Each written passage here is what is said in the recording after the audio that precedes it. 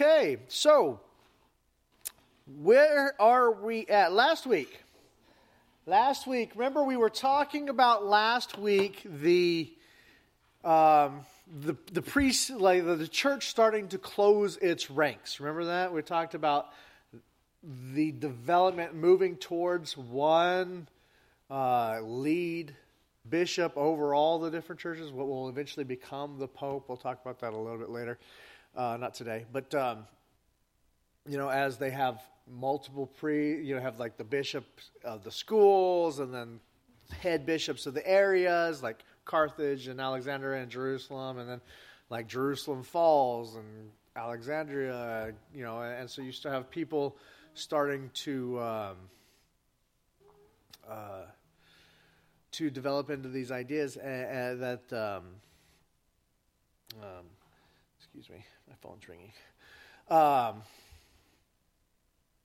Develop into these one monarchical priesthood, one ruling supreme priesthood that will eventually develop into the Roman Church will take over. Remember we talked about that. We also last week talked about what else we talked about? Talked about the development of creeds. Right, and the first one we talked about was the baptismal creed. That was the one that seemed to develop first. And then we talked about the Apostles' Creed, which is the earliest one that we have record of. And then we didn't get to finish that conversation on the church closing its ranks. So we're still on that topic as we begin today. And as we start today, we're really talking about the New Testament canon.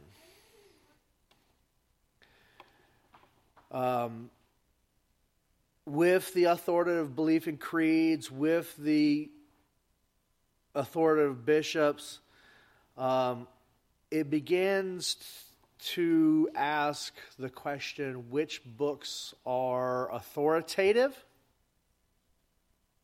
and which ones aren't? Which ones should we turn to? Which ones? And there's a big misconception out there. You go online and you can find it all kinds of ways. And I've heard it in churches, and it's just because of lack of knowledge. There's this misconception that these things happen at councils, like the Council of Nicaea decided these were the books and cut these ones out. That's not how this happened. It wasn't the councils that decided these things. Yes, they may have pronounced this the canon, New Testament, but it was just stating publicly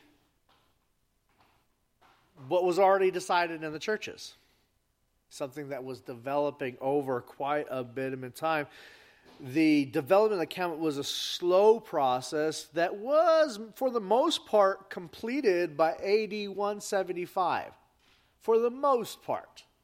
And I say for the most part because there were a few books whose authorship was in dispute. And as we talked to the New Testament, remember we talked about how some of these books, like, did this guy write it? Like 2 Timothy, we accept that Paul wrote it. But there's a lot of people that don't believe that Paul wrote it. And it developed much later. And these other things that...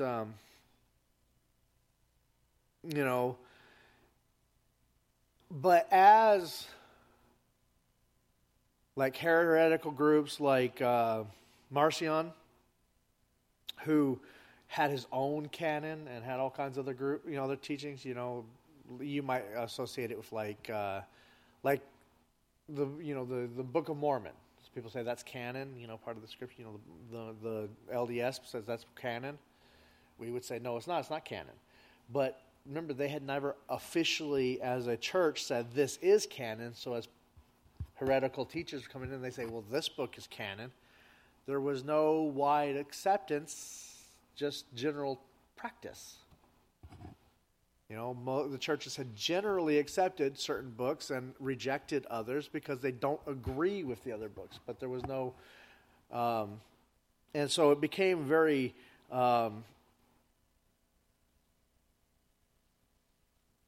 there was no, because they needed to say, well, exactly which books are we looking at, which ones are we not, as these heretical teachings are coming in. as people are dying for it, they say we're dying for Christ, we need to have a book we can stand on.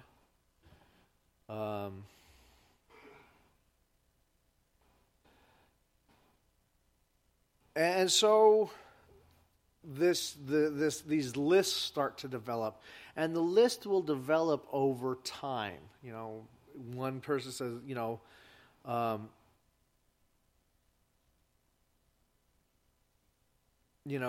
so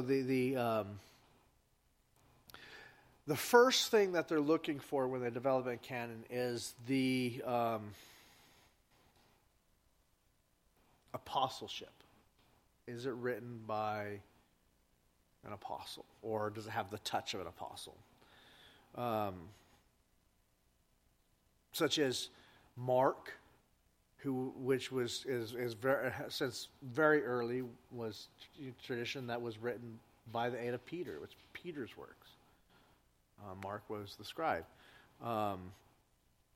So they looked for apostleship. They looked for the capacity of a book to edify when read publicly, to edify the congregation. That's if it doesn't edify, then then it's not what they're looking. They were looking for. Does it agree to the rest of the scriptures? The Old Testament. They don't want anything that doesn't agree with the rest of it. And there are several books out there that some people argue this needs to be in here and this one needs to be out. The Book of Enoch's a good example. A lot of people say it needs to be in the canon, and it was at one point, but it doesn't line up with, and it was very well read in the Second Temple period, time of Jesus, but it doesn't line up. You go read it; it doesn't line up with the rest of the scriptures. Very different, has very strong Persian influences. And so they're like, well, that doesn't match the criteria.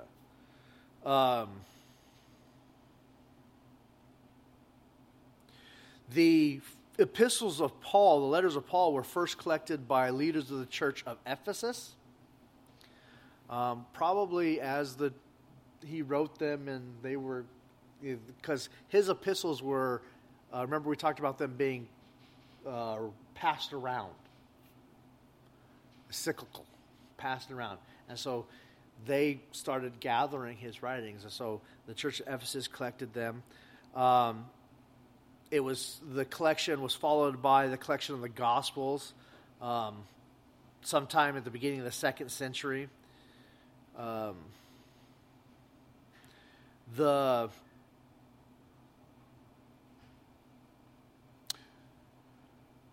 Muratorian canon was discovered by Muratori in 1672 in the Library of Milan, and it was dated to about 180, and it contains 22 books of the New Testament, and as saying that there were 22 books labeled as canon.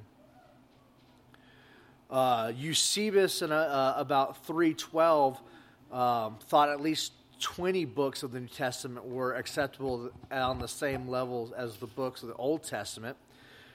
James, 2 Peter, 2nd, 3rd John, Jude, Hebrews, and Revelation were among the books who were placed in the canon were under still consideration by 320.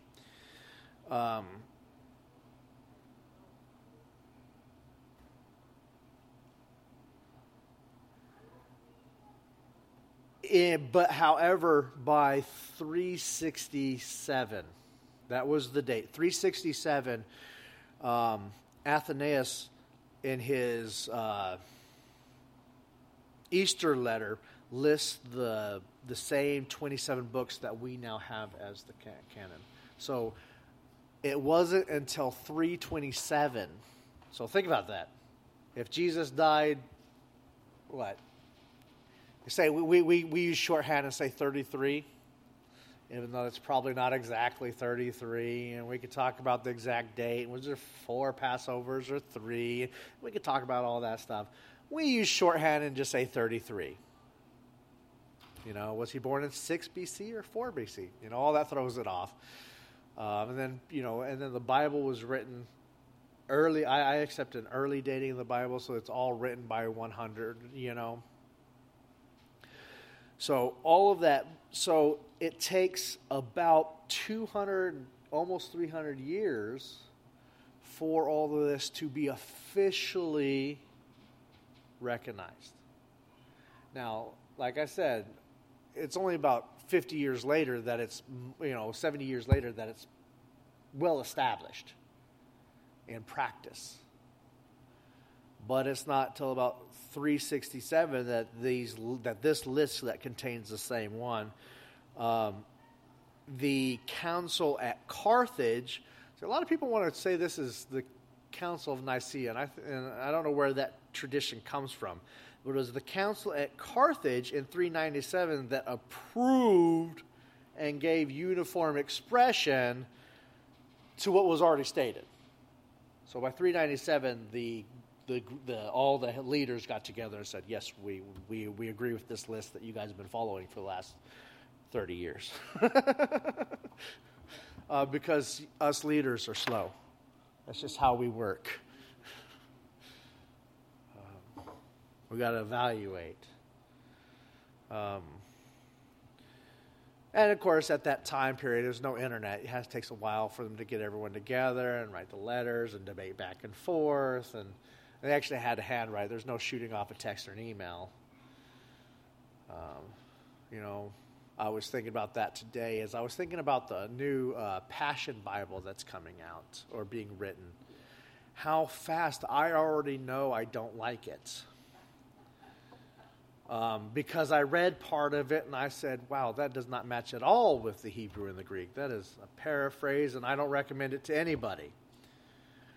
But it's written, but I already know that. And I was thinking about that as I was thinking about this. How long would it take, if someone wrote something and then it has to be passed around by hand, rewritten, read, evaluated, traveled over, shipping by land and everything like that. I was like, wow, that would... No wonder it takes forever for things to be finalized. As where today I just say, oh, Passion, I read portions of it, and I say, oh, I don't like that.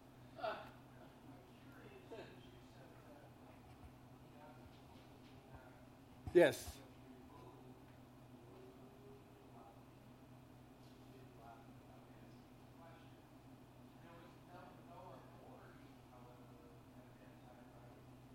No. The book of Enoch is listed in a couple of the lists that we have, like the list of approved reading, but it wasn't like this is the Bible. Churches at that time would have books, like scrolls or codex were developing at this time period, and some had codexes. Those are what will become books. Sewn pieces of paper of papyrus together. And so some of them would have that, and a lot of them just would have scrolls. And so this church over here might have these ones, and this one over here may have these ones, and this church over here may have these ones, but there was no, printing press, so there's no, here's the Bible. And so what the bishops would do, especially in the schools, is they'd put together lists of books they thought were authoritative, and it started out with a pastor may have a recommended reading list.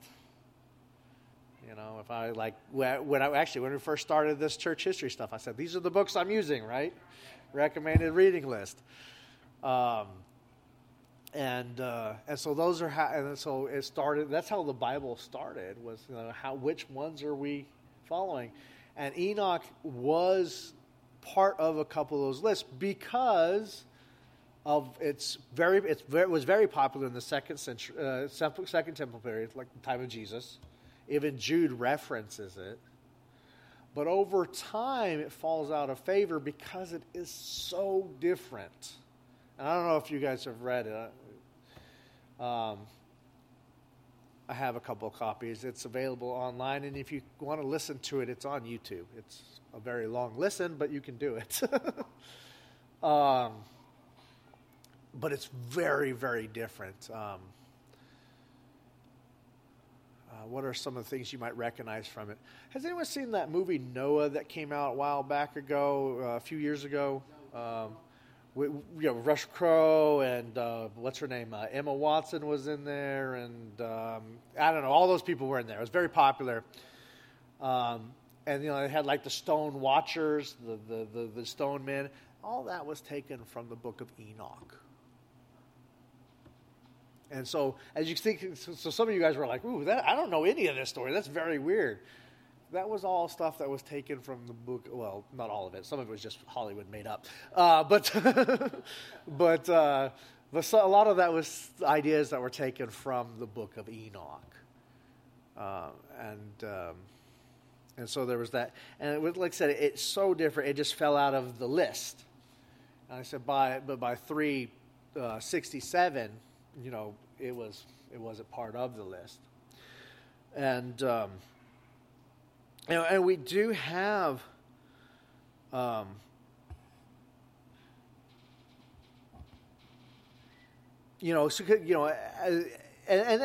this really shouldn't surprise us that it took so long. I mean, look at the Old Testament; they didn't really finalize what the Old Testament was. I mean, it was mostly finalized by the time of the exile in Babylon. But it wasn't like written down by the Masoretics who said this is the Old Testament until they were competing with Christianity in 80, 70 or so. And so it really should surprise us that it takes a while for these things, these letters to be passed around and these things. It happens relatively quickly compared to the Old Testament. Because that's how things, religious text works. You pass it around. We actually have about 5,500, I have it written down here, 5,500 manuscripts to attest to the integrity of the Bible. The Qumran test, and I'm not going to talk too much about Qumran. We already did that some in the Old Testament, and you guys can do your own research. Qumran, Qumran, Qumran scrolls, which is Qumran was a community outside of Jerusalem that when the Romans came in, they hid a lot of the religious texts. They probably an Essene group, Jewish group, and they hid a lot of their texts in caves and was found, and so they call it the Caves of Qumran. It was found by a shepherd who lost a sheep in these caves, and he went in and finally found all these scrolls, and including the earliest the earliest translation of Isaiah is in there. And it's largely,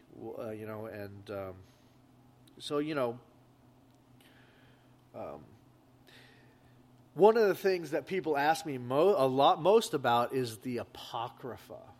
Enoch is probably the most one, but then after that it's the Apocrypha. Who's heard of the Apocrypha? Yeah?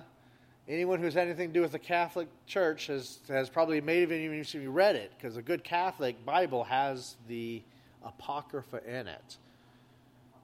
What is the Apocrypha? Who can tell me what it is? Yeah? All right, that's all right.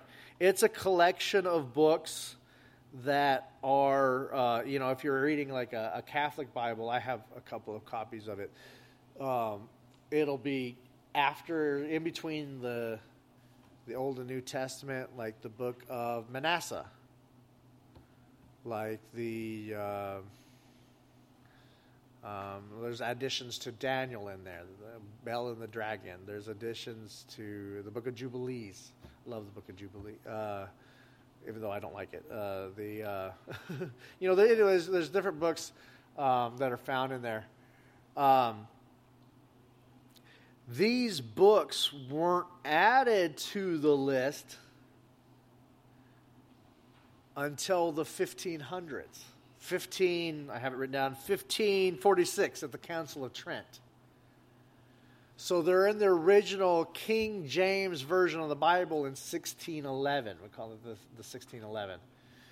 And so the Apocrypha is in the original King James version of the Bible. Now, why is the King James important? The 1611. Yeah, why is it important?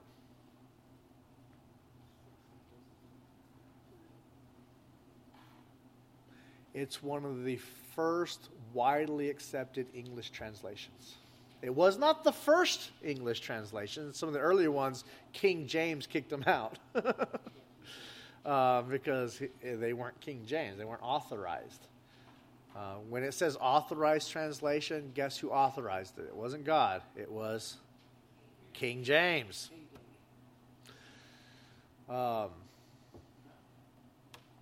That's why it says authorized, because it's King James. Now, King James Version is a good. I actually really like the way the King James rings in the Psalms. There's some things I question as translations of some of the Hebrew and Greek as I study those things. But I find that no translation in English is perfect. Because there are words in the Hebrew and Greek that we just don't have good translations for. Like the word chesed. Remember we talked about that word chesed, which we've translated it as love, loyalty, loyal kindness, tenderness, mercy. We translated it all kinds of ways because it's just not a word. There's no word in English that really translates into chesed. And so all these so like King James Version is fine if that's the translation you like. It's like I said, it's an English translation that has its good and its bad. I love reading I love reading the Psalms, and I think some of the Psalms are absolutely the poetic elements of the song of the language aids my reading of the Psalms. I love that it's poetic, so I love that. Even though, but yeah, so the 1611 had the Apocrypha in it, and so a lot of people say, well, you took out 16 books of the Bible they always say it's Council of Nicaea for some reason, but those 16 books weren't actually added to the list until 1546. So over 1,000 years after, they added 16 books, and then later on, we took them back out. And there's a lot of debate. Like I said, they're still in a Catholic Bible. You can read them for yourself. If you're looking for it, it'll just say this translation of the Bible with Apocrypha, and it'll have extra books in there.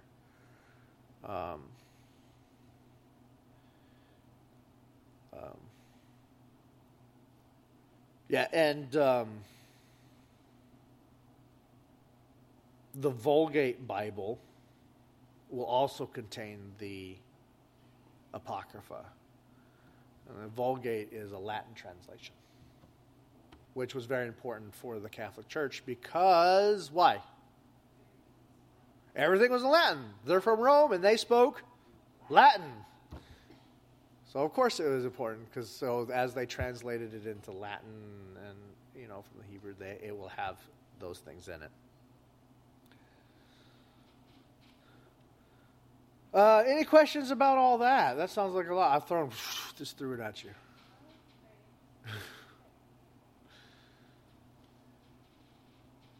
All right. Now that was where I wanted to get to last week. So we're kind of take a moment. We're switching gears. Where the church is still kind of closing ranks, but it's not really about that right now. We're talking about, did that translate? There we go. There's a map for you guys. Who doesn't like maps? We're talking about the barbarians. Yes, Conan. No. We're not in the Cimmerian.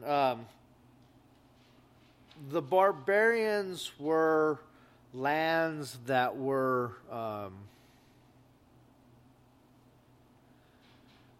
anywhere that wasn't civilized, I guess is what you saw. So any of the non-civilized groups. A lot of them were Germanic, the German people from the north. And they didn't follow in with what the Roman people or the Greco-Roman way would thought is civilized. They were often tribal people. They, farmers and the Russian horsemen and all these different groups. I'm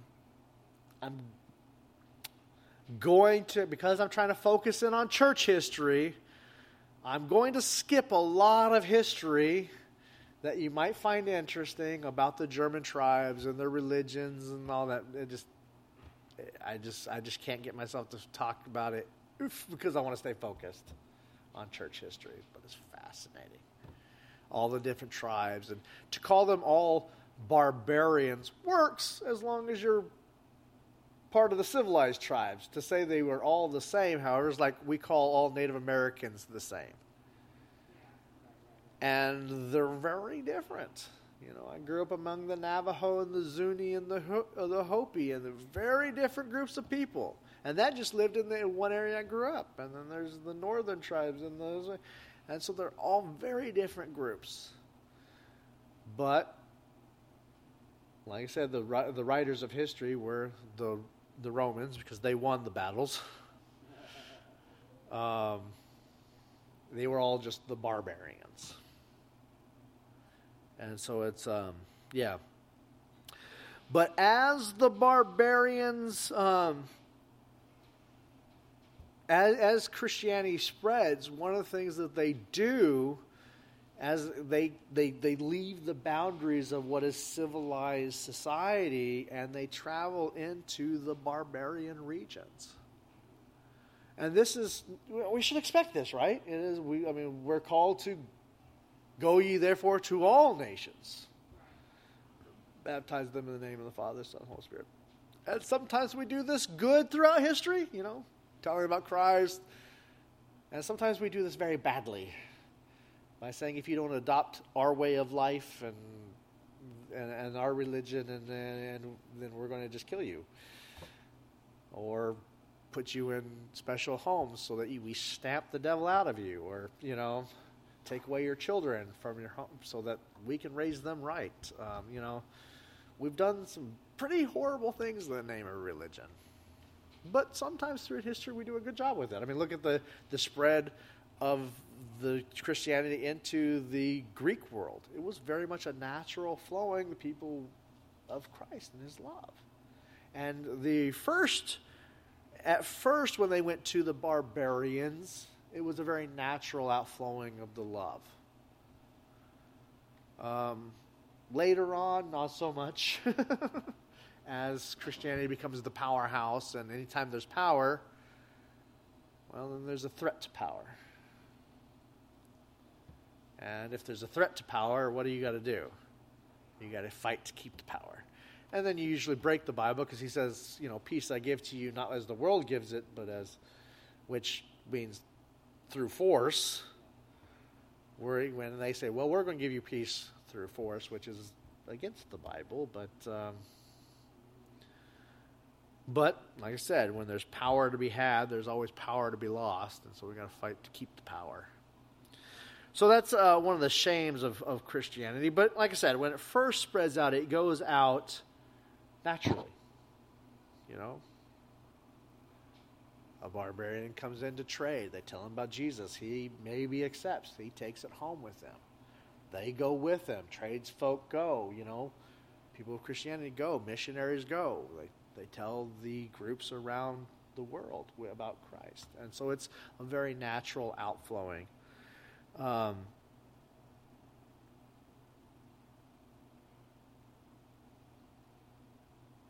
And we have some good examples of the spread of Christianity. I'm going to list a couple just as examples.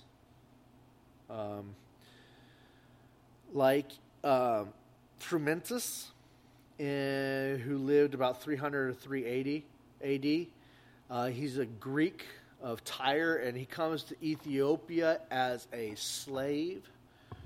Yes, in our world today, we only think black people can be slaves. Here was a Greek to a black country as a slave. We got to get over our, we see the world through our transatlantic slave trade, and that's our problem, because we did some horrible things through it. But slavery was around before that, so we kind of we got to get over our expectations that blacks are slaves, whites are for, here we have a Greek being a slave in a black country. Like I said, we have our biases as we look at that. And that's one of the reasons I think it's great that we talk about racial things as we talk about history, because it helps us see the world for what it is. Because we did do some horrible things, and it's the lens we see the world through. As maybe it should be for a while. We're not really that far away from the slavery eras. I mean, and especially the segregation era. I mean, that was in the 60s. I know some of you guys were young, didn't, and I know the people in Congress were all in it.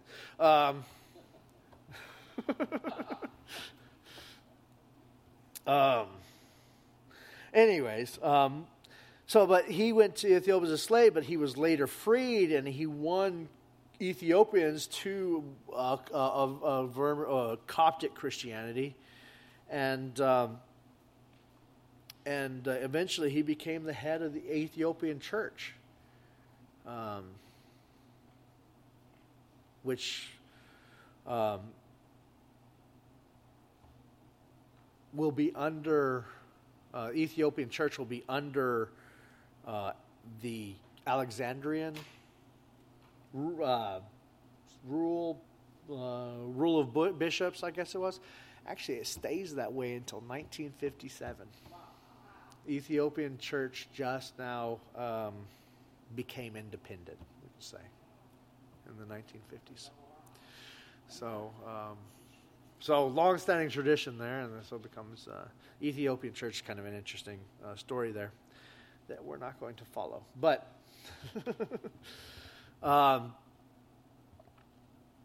another example, the British Isles. They were won to Christianity in this period. We don't actually have much information about Christianity, how it came to the Celts of Britain. We just knew that it did, but it was largely planted there by Roman settlers and merchants who carried their faith with them. And at some point, they might have.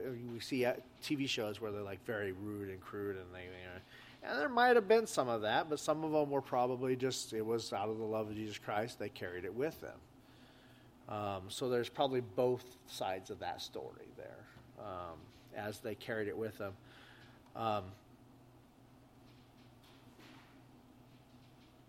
The Celtic church in Britain, the Celtic Christian church in Britain, did not recognize the primacy of the Roman bishop for a long time, and that was actually one of the things that caused some problems for it, because the Roman bishop will go in by force for make sure that that Celtic church would become. But the Celtic church was actually left defenseless when the Roman armies withdrew from Britain in the 5th century, and the pagans will come back in, the Angles, the Saxons, the Jutes.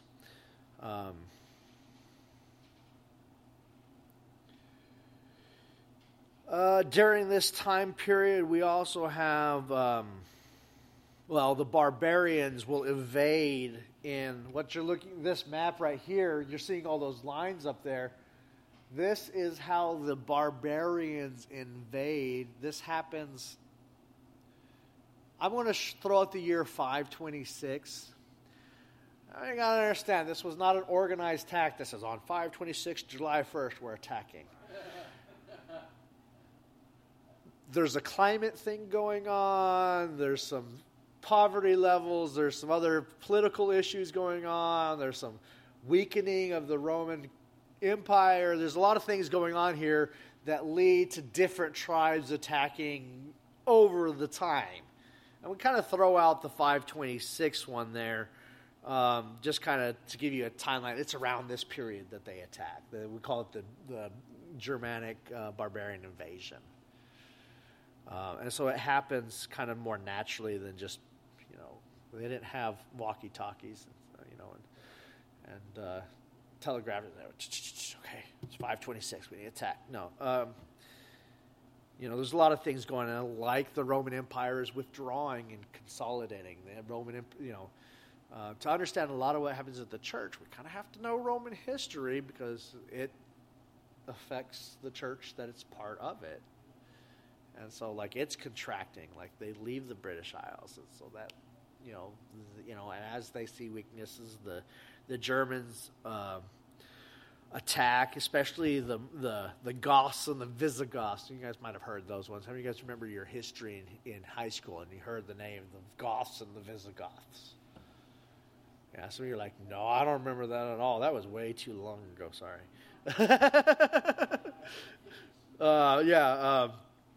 But the Goths and the Visigoths poured over the Danube into the Roman Empire as they were a warrior group, and as they were pulling out, Christians felt the call to be missionaries among the people that are pouring in and attacking. And they actually consecrated the bishop of the Gothic Christians, because some of the Goths do accept Christ, and some of them become, as they attack and conquer land, some of them become members of the Roman Empire.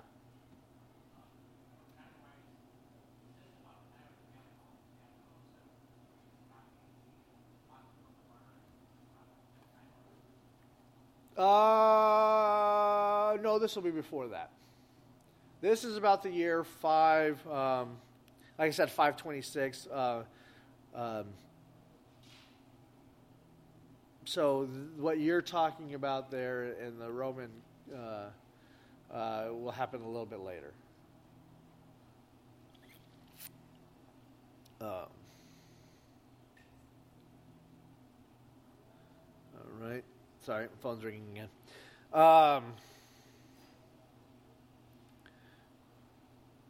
And the Teutonic invaders from the Rhine River press in and attack the Roman Empire. Like I said, a lot of this happens kind of naturally as the Roman Empire shrinks. And so they start attacking in different waves, different groups of people. And Martin of Tours, now the patron saint of France, was called to preach during this time period, who settled in what was called Gaul, which is the area of France today, and so he will be he will be a missionary there, and during this time period. Who else we can talk about? Clovis. Yeah, I don't know if you guys have heard of Clovis. He's one of those patron saints as well. To the Franks, which will be in the German France area.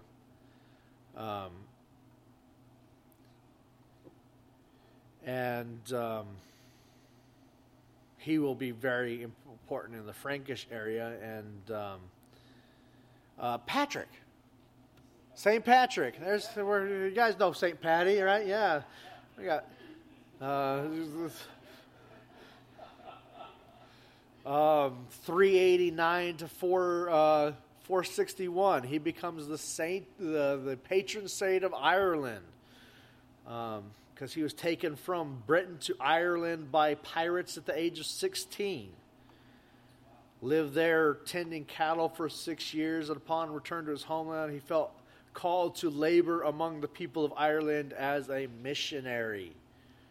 And there's all kinds of wonderful myths about him, like he skated all the snakes away, and probably a myth. But it's a fun story. But he was during this time period, because he was instrumental in working among the priests of the Druid religion and leading them to Christ and building monasteries. And he will be instrumental in a time that is because at this time we get in history, we get what's called I'm going to put this in quotation marks because I'm not a huge fan, but it's the Dark Ages. We'll start about this time. And they call them the Dark Ages because people were not enlightened yet. The Renaissance hasn't happened yet. And they were ignorant. There was a regression of science. There was regression, and some people want to blame the church because the church did say some things against scientists, but they also were the ones who led them out of the Dark Ages because they promoted schools and teaching and learning and reading and all these wonderful things. In my opinion, as I've studied the Dark Ages, there's a lot of things leading to what we call the Dark Ages, including famine, plagues, a climate change shift happened. Not like areas that were once fertile at this time became, there was a climate shift that happened during this time period. So farmland shifted. And of course, anytime you do that, there's economic crisis. The Roman Empire was falling apart. So there's economic crisis there. And then, of course, I think slavery had a big part of the, slavery has been around forever. But anytime you have slavery in a society, they don't develop technology because why should I? I've got a slave for that. We see a big lack of development in the United States as we keep slavery, especially in the South, because why should I? I mean, it was almost died out, and then they invented the cotton gin, and they were inventing the cotton gin, and then the South kind of stops developing stuff, because why should I? I've got a slave for that. And so slavery, even in this time period, the Dark Ages, slavery is one of those things that leads to a regression in thought. And of course, there's other things that are contributing. There's a lot of different factors. History is an intricate conversation with the past. We can't just say, this is what caused one thing. And I hate it when people do. This is what caused it. It's the Catholic Church, they caused it. Or slavery, they caused it. That's not how life works. We live in a life today, right? How many of you could say this is what caused our problems, right? You might blame Trump or Biden, but he's just one piece of a much bigger machine. And there's a whole bunch of things leading to the problems that we're having right now. Some of them are local and some of them are worldwide. We're seeing economic trouble all over the United States, all over the world right now. I was listening to someone in Britain, and they were talking about the economic problems that were happening there. And what China's doing, that's all connected. The whole world is connected. So to say one thing caused anything in history is to say you're not dialoguing with the past. You're putting your point of view on the past.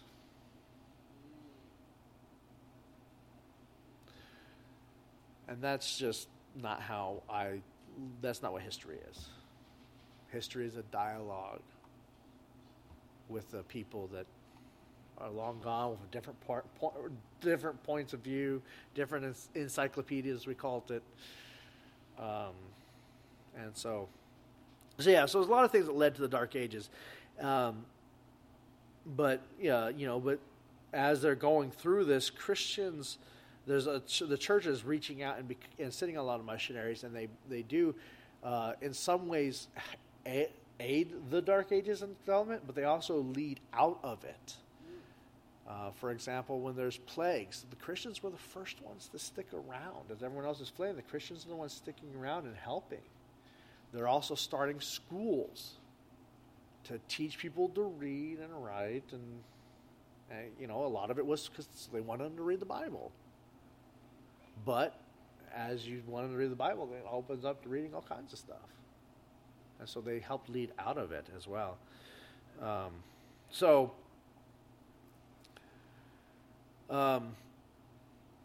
By 590, the church becomes free from persecution by the Roman state, but the problem, which is good, but it also becomes closely linked to the Roman state, which is not good.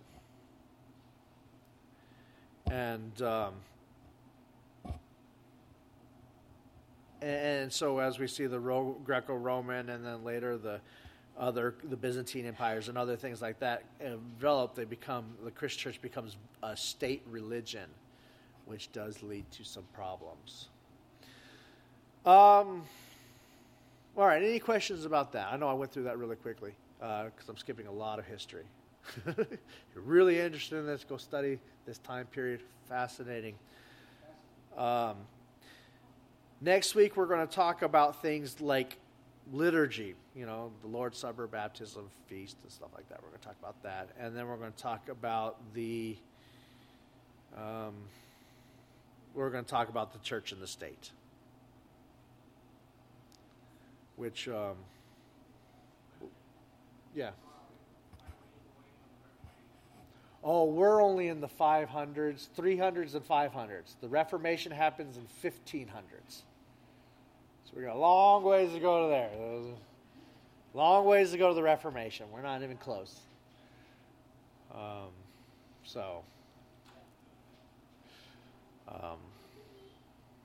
I am trying to.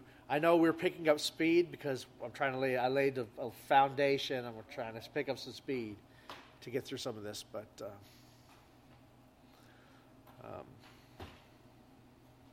I don't know. I'll have to think on this. I feel like you're missing so much Roman history. Maybe I'll have to watch a video on Roman history.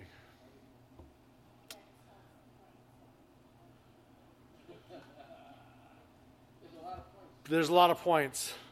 Maybe I'll send out a link with a video on it. That might work.